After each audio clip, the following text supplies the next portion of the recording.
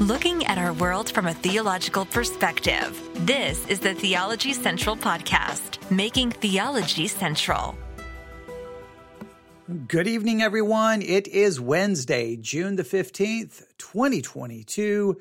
It is currently 8:11 p.m. Central Time, and I'm coming to you live from Abilene, Texas. And I know it's Wednesday night, so some of you may have been prepared for me to be live at 7 p.m. Well, things didn't quite work out the way I intended, and we didn't have in-person services tonight, so kind of everything got a little bit messed up.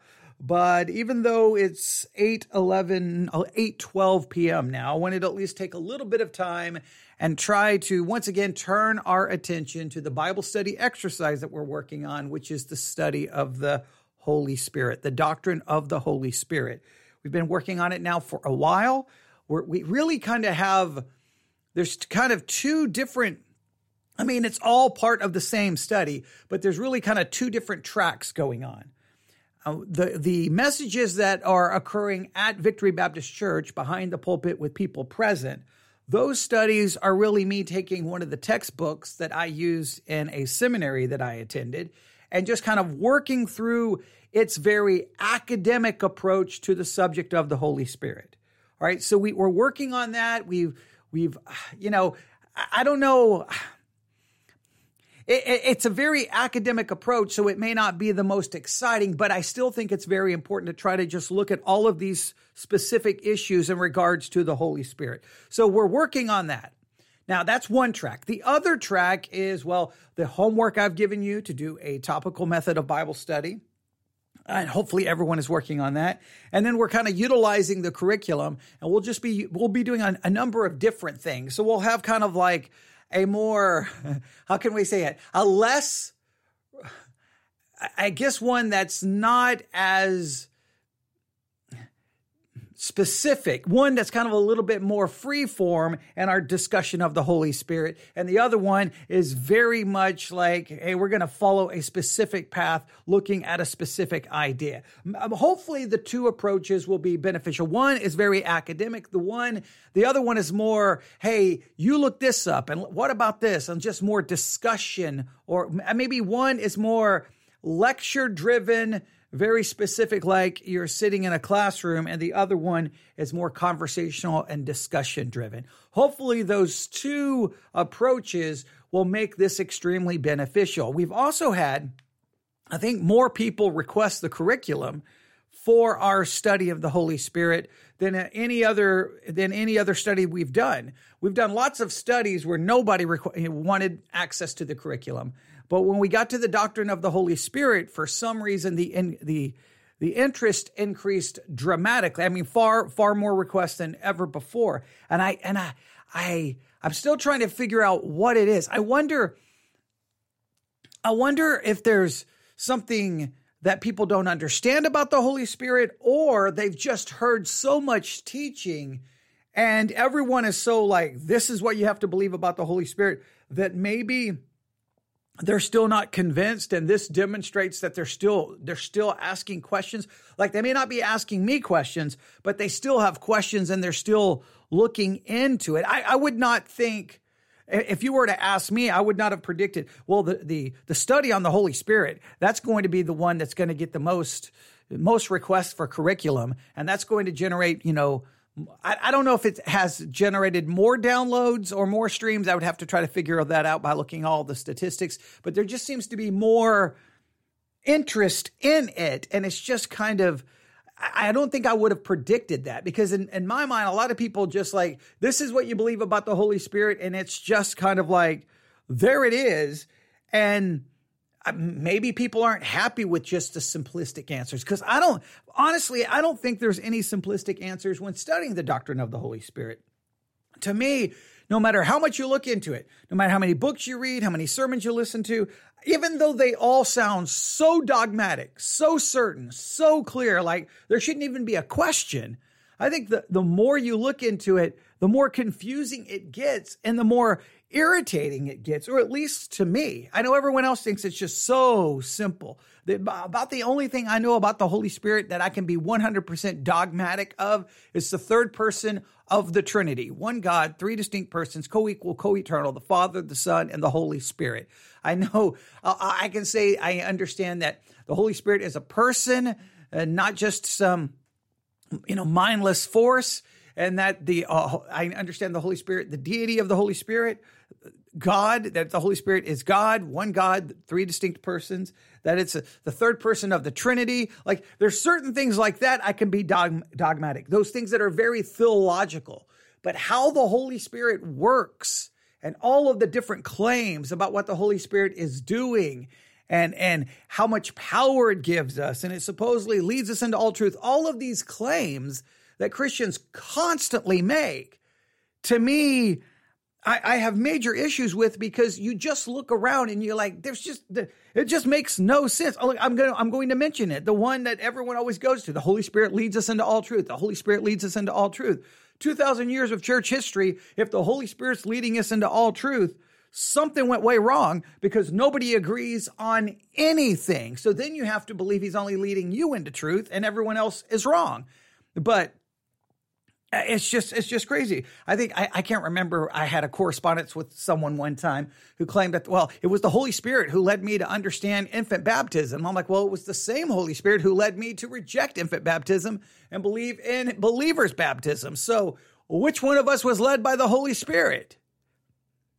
Okay. Right? If he's leading us both in the truth, how did we end up with completely different understandings? Right? Some people will say it was the Holy Spirit that led them to accept the Roman Catholic Church. And you'd be like, no, that's not true. The Holy Spirit's what led me to believe the Catholic Church was apostate. It's just everyone claims the Holy Spirit is leading them. Even the idea that he illuminates. The way I can understand the Bible is because the Holy Spirit illuminates. Well, he illuminated you, and you came up with a different interpretation than me. So then, did the illumination not work? I just think there's so many claims, and then all of the claims constantly about power. The Holy Spirit indwells me. I have the Spirit of God. He's God, so he's omnipotent. I have the power of the eternal, all-powerful God dwelling inside of me. I'm gonna check something here. Someone just posted something in the chat and then it immediately disappeared. I'm gonna go here. We've been having some issues with the chat. Going to open this up. Okay. Yeah, I don't know what happened. It completely disappeared. But all right, it may show back up in a minute. But yeah, it's just absolutely, it's just crazy that it's always sold that you have the Holy Spirit, you have power, you have power, you have power, you have power. But then we always go, well, you have power, but you don't have power to be perfect. Well, then that means there's a limit to the power that I have. And they say, well, you have the power to do this. And it's like, well, I don't know. Look at the world of Christianity. There is sin and broken homes and this. And then you start claiming once again, you have a power that other people don't have a power. Therefore, they're not saved. And it just becomes this never ending frustration. So what we're going to do tonight, there was a part of me that wanted to drive to the church or just go to the church and turn on the microphone there and just use the book. But it's hard enough teaching that way when there's people present.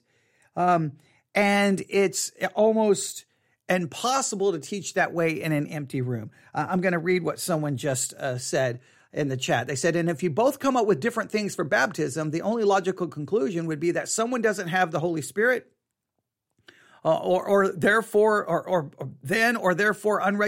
unregulated. And it just becomes a mess. Either you have to claim they don't have the Spirit, they claim you don't have the Spirit, and it's just control or unregenerate. Okay, good. Okay, not unregulated. Okay, I was trying to understand the regulated part, but okay. Unregenerate makes perfect sense. Okay, yes, you'd have to either claim you're not saved, and they would claim that you, but then the only thing is they would claim you're not saved. So we say you're not saved. They would say you're not saved. So in a sense, there is no way to regulate it because everyone claims, well, the Holy Spirit gave me the truth. The Holy Spirit gave me the interpretation. That's why it scares me to death when you ask Christians. I remember one time asking people early on in my ministry, at the church. So what do you do if you don't understand a passage of Scripture? And they said, well, I pray and trust that the Holy Spirit will give me the interpretation. And I'm like, what in the name of bubblegum are you talking about? It doesn't work that way. Because the minute you claim that's the way it works, the minute you come up with interpretation, it would have to be infallible because it came from God. It's just the whole subject just drives me absolutely crazy. And that's why I gave everyone the topical method, because I wanted everyone just to look at everything. I want everyone to just do all of the work to see every verse and then try to group all of the verses together. And then let's try to process everything that you see. I'm hoping people are working on that. I know it's a lot, but whatever you have to do, finish that, because at least it'll keep you from being tossed to and fro with every wind of doctrine. So I wanted to get the book and do it kind of the academic way, but what we're going to do is we're going to return to the curriculum tonight. That's what we're going to do. And let me just remind you, based off the curriculum, this is what we've looked. We've talked about the convicting work of the Holy Spirit. The Holy Spirit has a role in people being convicted of sin, convicted in their need for Christ. There's just a convicting work of the Holy Spirit, and we read some scriptures that seem to indicate this in the Gospel of John. And so what I did is I broke the convicting work of the Holy Spirit really into 3 time periods, I guess.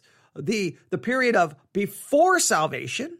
So I believe the convicting work of the Holy Spirit is present before salvation in a general or common way, right? Because it talks about convicting the world. I think that there's just the Spirit of God is present, and there's a conviction inside people, whether they understand it or not, part because of the work of the Spirit, and second, because the law of God written on their heart. So this is just general or common. This is a part of, we could call it the general call. We could call this common grace. There's a little bit of this here, all right? Okay, good that. Someone said it made sense. I'm hoping it makes sense. I don't think I typically hear it taught this way, but when I start thinking of soteriology, especially from a Reformed perspective, we talk constantly about the general call versus the effectual call, common grace versus, say, saving grace or electing grace. So I think that there's the convicting of work of the Spirit. It's before salvation, there's a general and common convicting work. Then in salvation, there is an effectual, I guess we could call it an effectual or saving conviction in salvation. And then there is one after salvation. And the one after, that's really hard for me to know exactly how that works. I will just say, I believe the Holy Spirit is, because he indwells in us, there is a convicting work. I cannot clearly define it. I cannot clearly explain it, because you'll have Christians who literally will tell you, well, the Spirit of God has not convicted me of that. And you're like, well,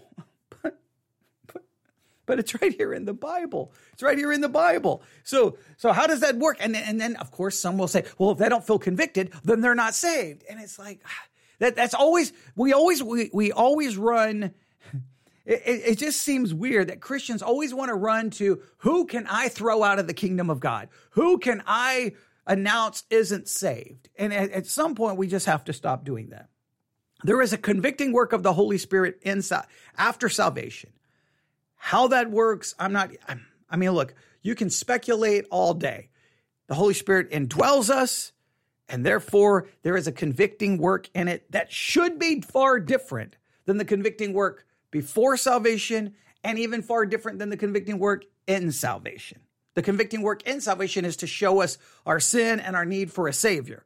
This is a convicting work in just our daily Christian life. All right, they're similar, but I think it's somewhat different.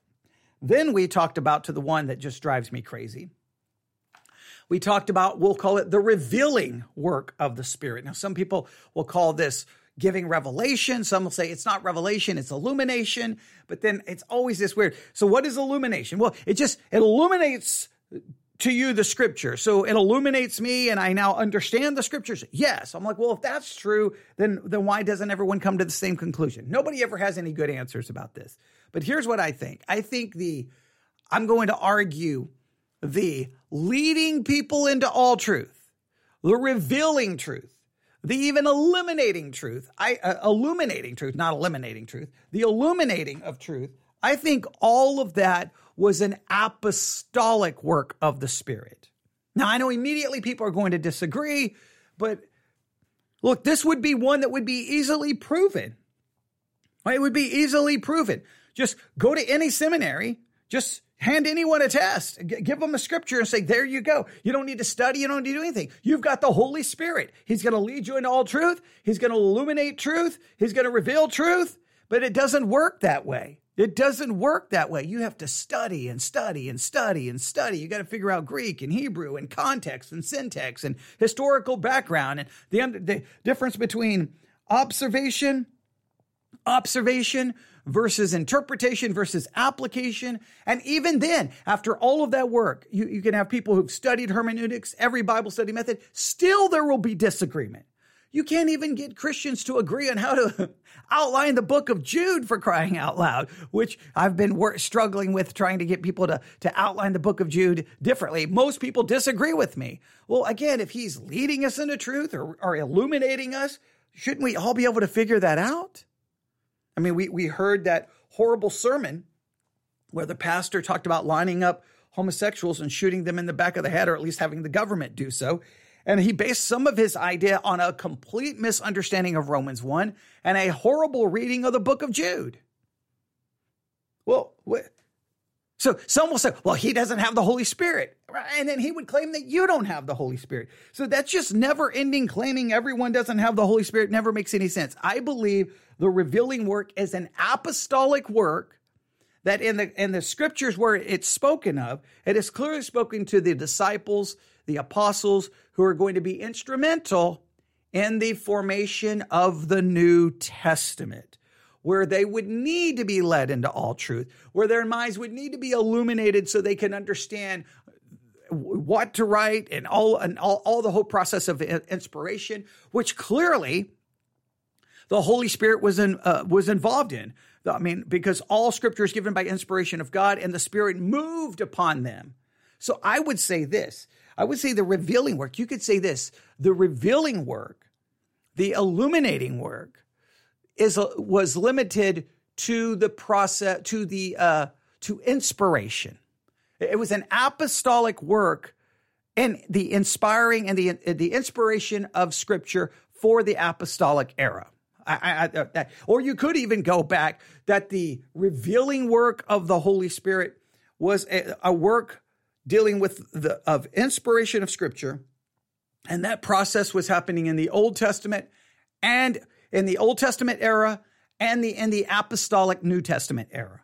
And after the Bible was complete, that revealing, illuminating work ceased. Now, I know everyone's going to disagree with me. It's like, you say whatever you want. The Holy Spirit illuminates my mind and helps me understand scripture. Okay, well, great. Then your interpretation is infallible. Write a commentary. We'll burn all the others and we'll have one infallible commentary. But I guarantee you, I will look at your commentary, supposedly written because you were illuminated by the Holy Spirit, and I will find 500 that disagree with you. Or I may even realize that that yours is absolutely just provable incorrect by just basic hermeneutical rules. I've heard so many preachers say about the Holy Spirit illuminating them to understanding a passage of scripture, and it will be completely wrong. I mean, it'll be wrong by just any basic rules of reading comprehension. So I'm going to say that the revealing work of the Holy Spirit, the revealing and illuminating work of the Holy Spirit, was the work of inspiration in both the Old Testament era and I'm going to say the apostolic era. And at the completion of the canon, the revealing and illuminating work ended. That's what I'm going to say. All right. Now, that brings us to tonight. And I know I've already spent 19 minutes, but that's okay. That brings us to tonight. If you look at the curriculum, you will notice that let me see, I'm going to go back to look at this. I'm going to go back. Give me 1 second. If you go to Unit 1, Session 2, we now look at the work of the Holy Spirit in the new birth. the work of the Holy Spirit in the new birth. Unit 1, Session 2 is called Born Again by the Spirit. The Holy Spirit brings us into a new life as we place our trust in Jesus. Now, they give us for Scripture, starting in John chapter 3. They want us to read John 3, 1 through 8, and then verses 14 through 17. John chapter 3, verses 1 through 8 and 14 through 17. All right. I don't know how far we're going to get into this, but at least I wanted to take some time this evening to at least introduce this because, well, not everything worked out as planned tonight, but I wanted to make sure I didn't just, again, I think it's very important with the Bible study exercises not to go too many days without talking about it because out of sight, out of mind, people forget about it and move on. So here we go. Let's at least look at the scriptures, all right? John chapter 3. There was a man of the Pharisees named Nicodemus, a ruler of the Jews. The same came to Jesus by night and said unto him, Rabbi, we know that thou art a teacher come from God, for no man can do these miracles that thou doest except God be with him. Jesus answered and said unto him, Verily, verily, I say unto thee, except a man be born again, he cannot see the kingdom of God. Verse 4, Nicodemus saith unto him, How can a man be born when he is old? Can he enter the second time into his mother's womb and be born? Now, immediately, Jesus talks about being born again. Nicodemus understands being born again in the most literal physical sense that you can imagine. Wait, how can a man be born when he is old? Can he enter the second time into his mother's womb? Nicodemus does not have any understanding of what this means. He sees this terminology in the most physical way possible. So Jesus says in verse 5, Jesus answered, Verily, verily, I say unto thee, except a man be born of water and of the Spirit, he cannot enter into the kingdom of God. That which is born of the flesh is flesh, and that which is born of the Spirit is spirit. Marvel not that I said unto thee, you must be born again. This is the work of the Holy Spirit in the new birth. Now, there's things I want to immediately run to. We're going to walk through the curriculum. I want to skip, but I want to at least see how the curriculum handles this. And then because I want you to hear both perspectives. I want to hear whatever the curriculum has to say. And then clearly, we have a lot to do in this passage of scripture, right? So let's open up the curriculum. I'm waiting for it. All right. Now what's interesting, I always like looking at the artwork in the curriculum and always trying to interpret its meaning. So session 2 is born again by the Spirit. And then it shows someone sitting like in a recliner. Their leg is propped up and it has a cast. So their foot or leg has been broken and they have a cast on it.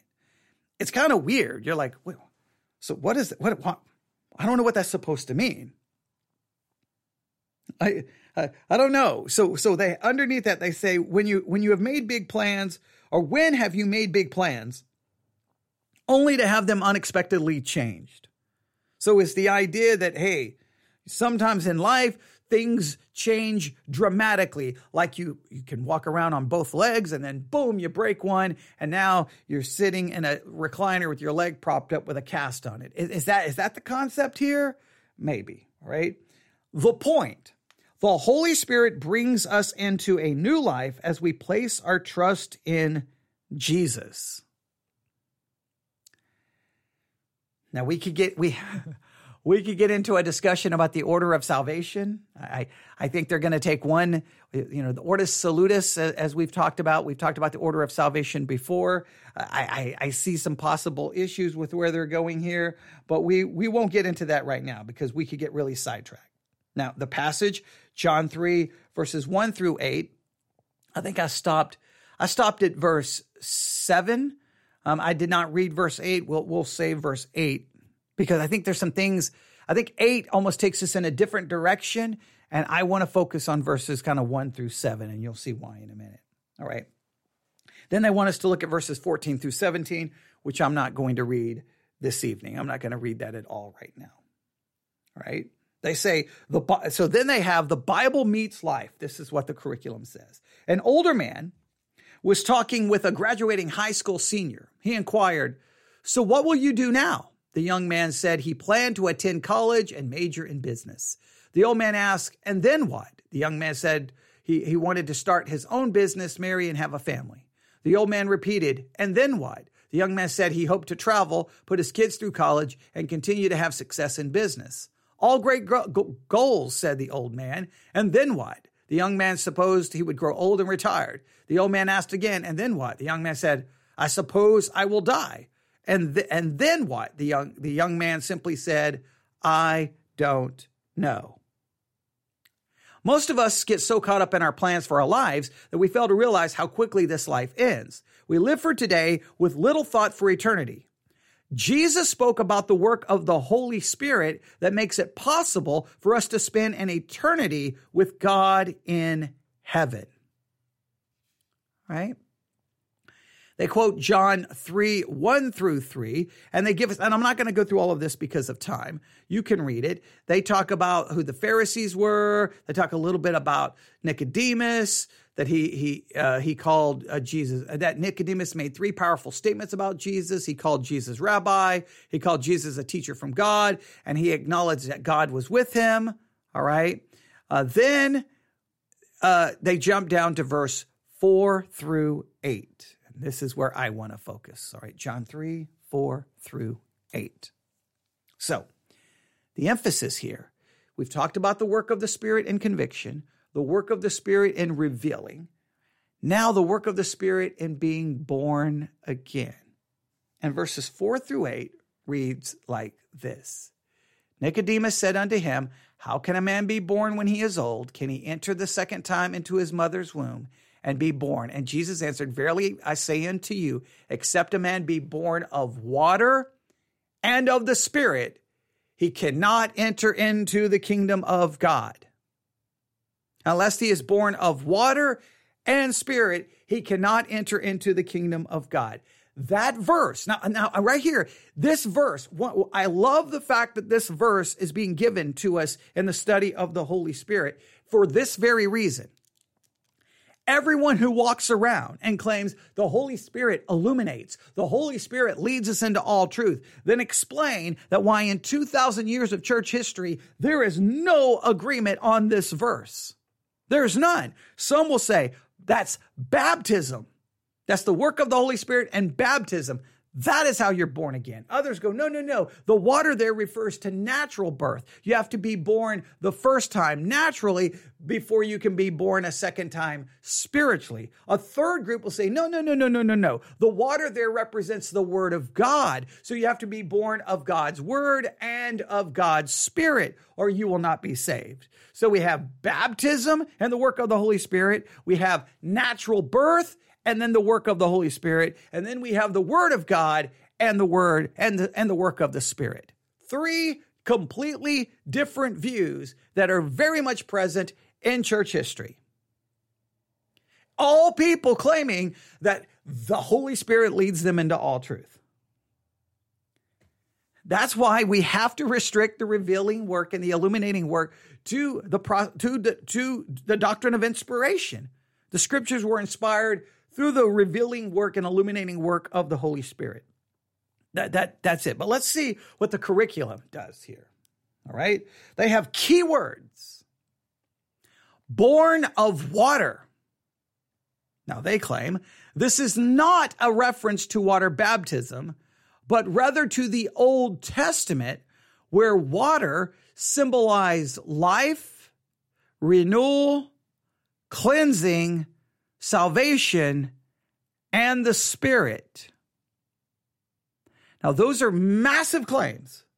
First, this is not a reference to water baptism. Now, you could make maybe you could try to make an argument for it. You can make an argument against it. They just make a dogmatic assertion. I think one thing is does this not happen pretty early on into the ministry of Jesus? It's not like the people at that time would have had any clue of really, would they have had an understanding of baptism in any meaningful way? Like, hey, you're going to have to be born of water. I mean, baptism. Why didn't he just use the word baptism, right? Like, if this is baptism, it just seems like a really confusing way to convey that idea. Hey, this idea of baptism, John the Baptist was baptizing some people, right? Like Jesus doesn't baptize anyone, right? His disciples do, but does Jesus baptize anyone? Now, if no one can be saved unless they are baptized and of the Spirit, you think Jesus would have been baptizing. And why does Paul say that he wasn't sent to baptize? There's some major issues there. And how in the world could Jesus tell the person on the cross that he was going to be with him in paradise? And some say, well, baptism is required, but if you can't be baptized, then you don't have to be somehow. Well, no, if it's either required or not required. If this verse is saying, verily, verily, I say unto you, except a man be born of water, baptism, and of the Spirit, he cannot enter into the kingdom of God, then there's no exceptions. Not an exception clause. I always hate that. Sometimes those who believe in a baptismal regeneration or baptism is required for salvation, they always want to make an exception. No. Like if you say that you believe in Jesus and that you intend to get baptized, but you die before, now you're still good to go. Where did you come up with that? This says, except a man be born of water and of the Spirit, he cannot enter into the kingdom of God, stressing it as it's an impossibility. So I don't know how you if you're going to go with a very strict baptismal regeneration concept that one must be baptized in order to be saved, you can make no exceptions. There are no exceptions. If the person wasn't baptized, they did not enter the kingdom of God. For you to just come along and impose an exception clause to the doctrine simply because you don't like it, then what's the point of even looking to just make up your own doctrine? Because this verse says it has to happen. Now, they say it's not water baptism. I just tried to give you some reasons why I don't believe it's water baptism. But they say it's a reference to the Old Testament where water, now this makes me concerned, water symbolized life. Now, how do you just if you listen to our last study that we did at the church, we went through all these supposed symbols and emblems of the Holy Spirit, right? Because the reason I wanted to do that, well, for this reason right here. Everyone claims this is a symbol. This is an emblem of all kinds of things. And sometimes when you start actually looking into it, you're like, based off what? So where would you turn? So I'm going to give this almost like just a little mini homework. Where would you turn to say that that water symbolized the Holy Spirit and that water symbolized life, renewal, cleansing, and salvation? I think we could see cleansing, salvation, maybe the Spirit. Does it? Or, I want you to just really think about that because they're making dogmatic assertions here. All right. Okay. Okay. Someone just said, someone had something. I'm not going to go to it now. They're saying, I just sidetracked. Okay. That's okay. All right. So they make these claims. I'm going to say baptism, no way, unless you're going to just make it essential and there are no exceptions under any way, shape, or form. No, none. Now, yes, if you're in a church that rejects sola scriptura, you can make it whatever you want to be, but based off scripture, then there's no way I could do this. All right. So they go on to say this. Nicodemus asked the question all of us would probably ask, how do I do that? A person is only born in this world once. If Nicodemus took Jesus literally, the statement would have seemed nonsensical. The question he asked about re-entering his mother's womb would support his total misunderstanding.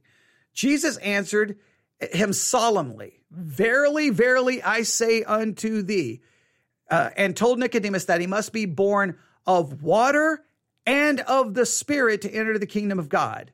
The term water has been understood in at least 3 different ways by biblical scholars. Number 1, some believe that Jesus was referring to the water of baptism.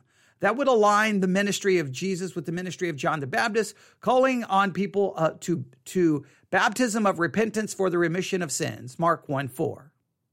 Others have suggested that the water was a symbol of the cleansing of the Holy Spirit. If this is true, then both words are referring to the same thing.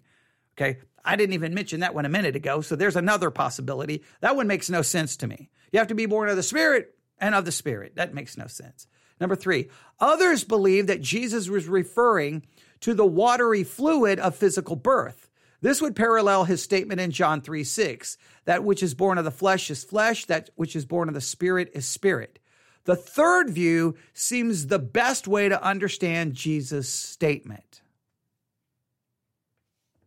So they go with that it just represents that what Jesus is saying, you must be born physically, right? Let me read it again. I say unto you, except a man be born of water, except a man be born physically and of the Spirit, he cannot enter the kingdom of God. So you have to be born physically and of the Spirit, or you cannot enter the kingdom of God. It just seems weird that you have to be born physically. You're already talking to someone who has been born physically. Hey, everyone, are you born physically? You have to be, like, why are you telling people you have to be born physically? I mean, it just seems like that's a given. Anyone you're talking to has been born physically, right? You have to be born physically. Oh, I'm sorry. I'm out of luck. No, that just seems odd to me, right? I have preferred that connecting it with the Word of God. I believe there's 2 things required for salvation. The Word of God. People are saved through the preaching of God's Word. It is through the preaching of God's Word that people are saved. I don't believe people are saved apart from the preaching of God's Word. It requires the Word of God and it requires the Spirit of God. The Word of God is a general call, right? It's common grace, it's general call that goes out to everyone. But for the Word of God to be made effectual and bring people to salvation requires the work of the Spirit to make that preaching effectual. I can preach the Word of God to 10 people. One may be saved because it requires the Spirit of God to make that preaching effectual, bring the conviction, bring them to new life. I think it has to be the Word of God. It has to be. And just to be fair, so that no one thinks that I'm just crazy. I know everyone listening already knows this, so I don't want to seem like I'm just repeating something, but I think it's very important to read this. Ephesians chapter 5, verse 22. Ephesians 5:22. Wives, submit yourselves unto your own husbands as unto the Lord. For the husband is the head of the wife, even as Christ is the head of the church, and he is the Savior of the body. Therefore, as the church is subject unto Christ, so let the wives be to their own husbands in everything. Husbands, love your wives even as Christ loved the church and gave himself for it, that he might sanctify and cleanse it with the washing of water by the word. The word is literally referenced as washing of water. The Word of God is the water that washes, it cleanses, and you need the Word of God and you need the Spirit of God. Now, I know it would make far more sense for Jesus to have said, you need to be born of the Word and of the Spirit. I wish he wouldn't have used the term water because, well, it leads to nothing but chaos. All right? So let me go through these again, just so that we have a clear idea here.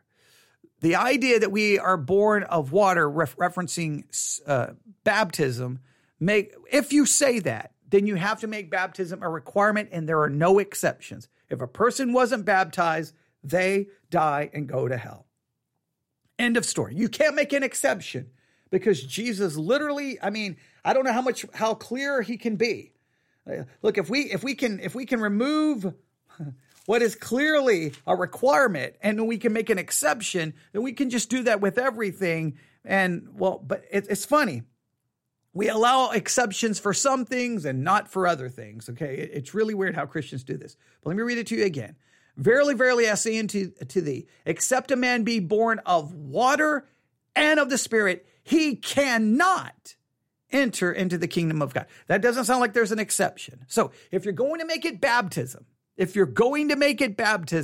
then if someone is not baptized, they go to hell. There is no exception. And most people who believe in some form of baptism or regeneration always makes an exception. Always makes an exception. I don't know why, but they always do.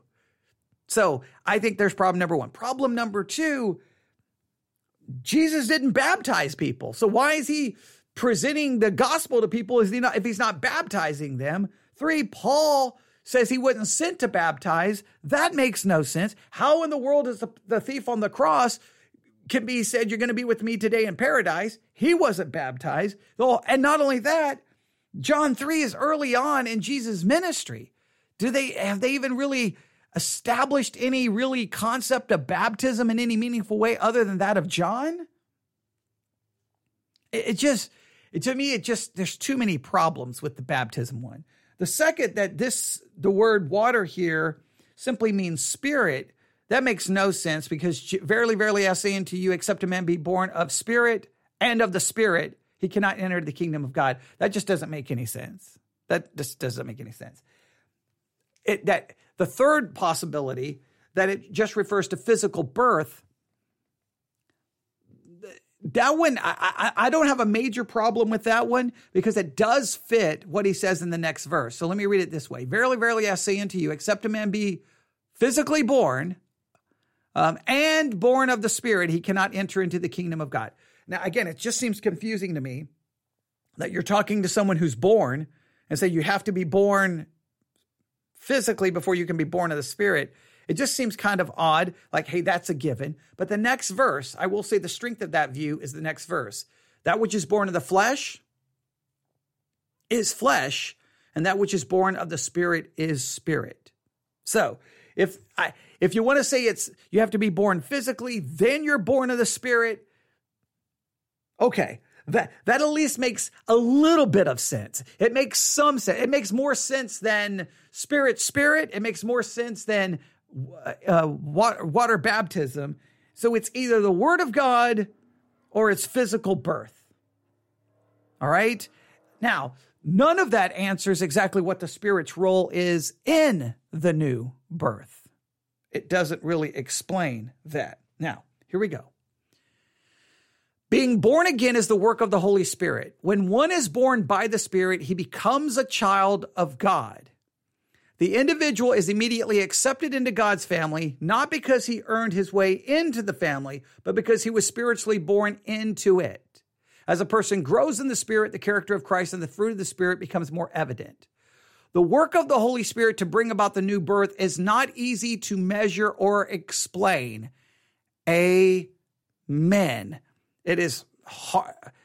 How to measure it, how to explain it. Jesus used the wind to illustrate what being born of the Spirit is like. We can feel the wind blowing against our face and see it moving the leaves on the trees. The work of the Spirit in a person's life is not something we can necessarily see, but it is no less real. The Spirit moves in us to draw us to God, to cause us to become a new creature. Now, again, the new creature concept is positional, not practical, okay? People often compare a newborn infant with an adult family member. Oh, look, she has grandma's nose. He looks just like his dad. I think people see what they want to see.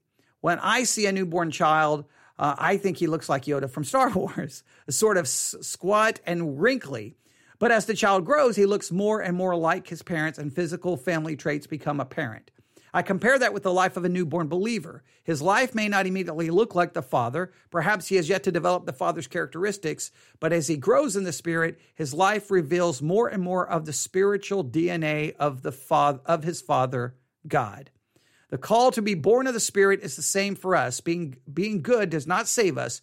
Going to church does not cause us to receive a welcome from heaven. We must be born of the Spirit.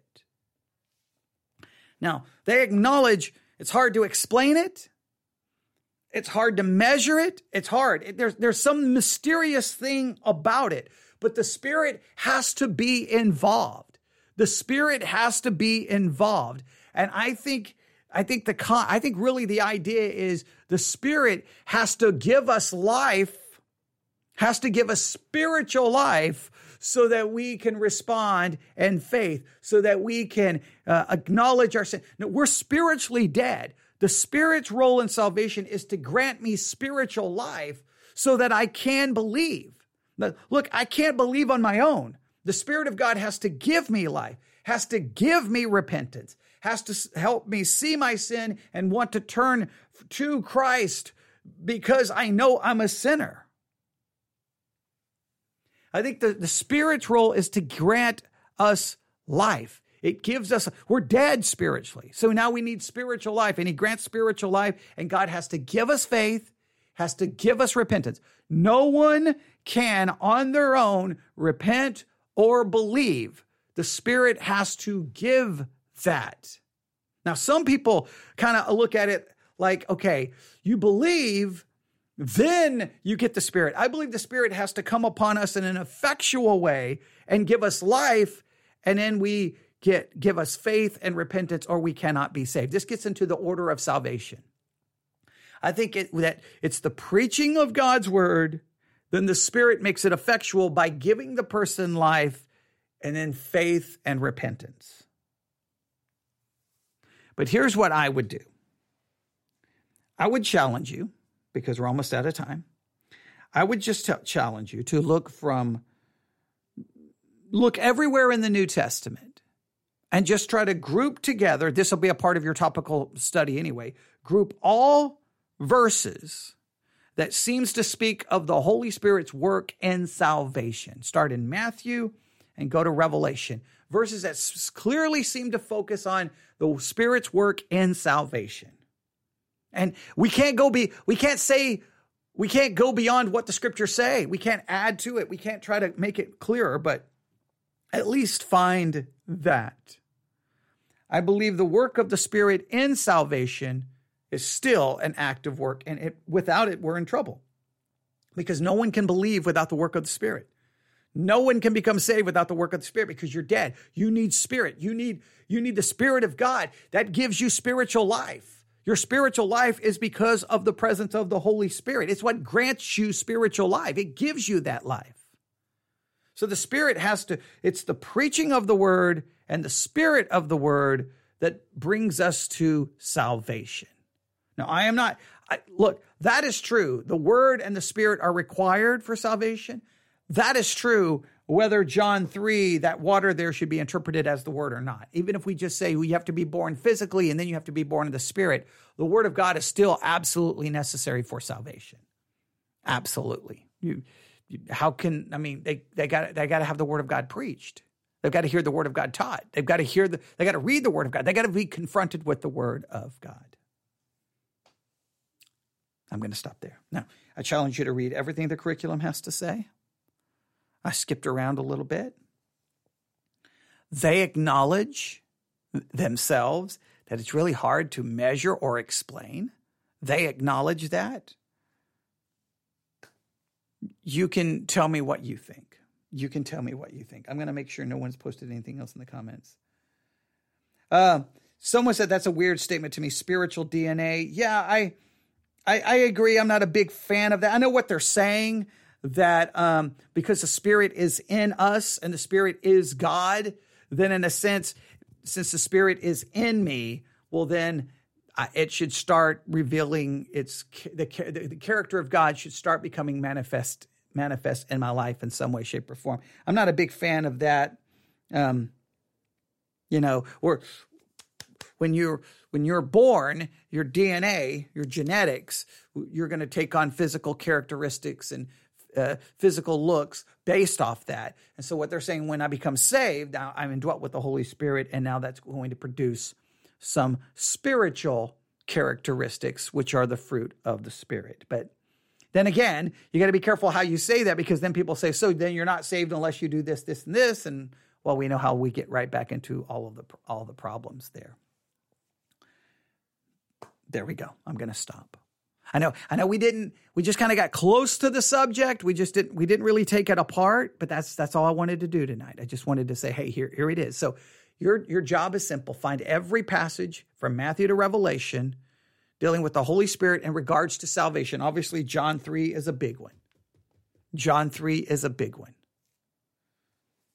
And if you've got a argument for water being whatever, okay, all I would say to all the people who are going to email me going, nope, baptism is required for salvation, then don't make exceptions.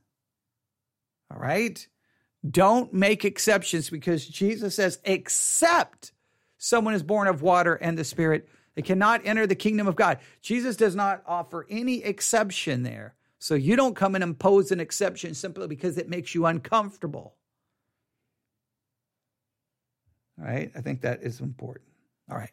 I feel like we really didn't accomplish much, but I wanted to at least get us thinking about this. The Spirit's work in the new birth.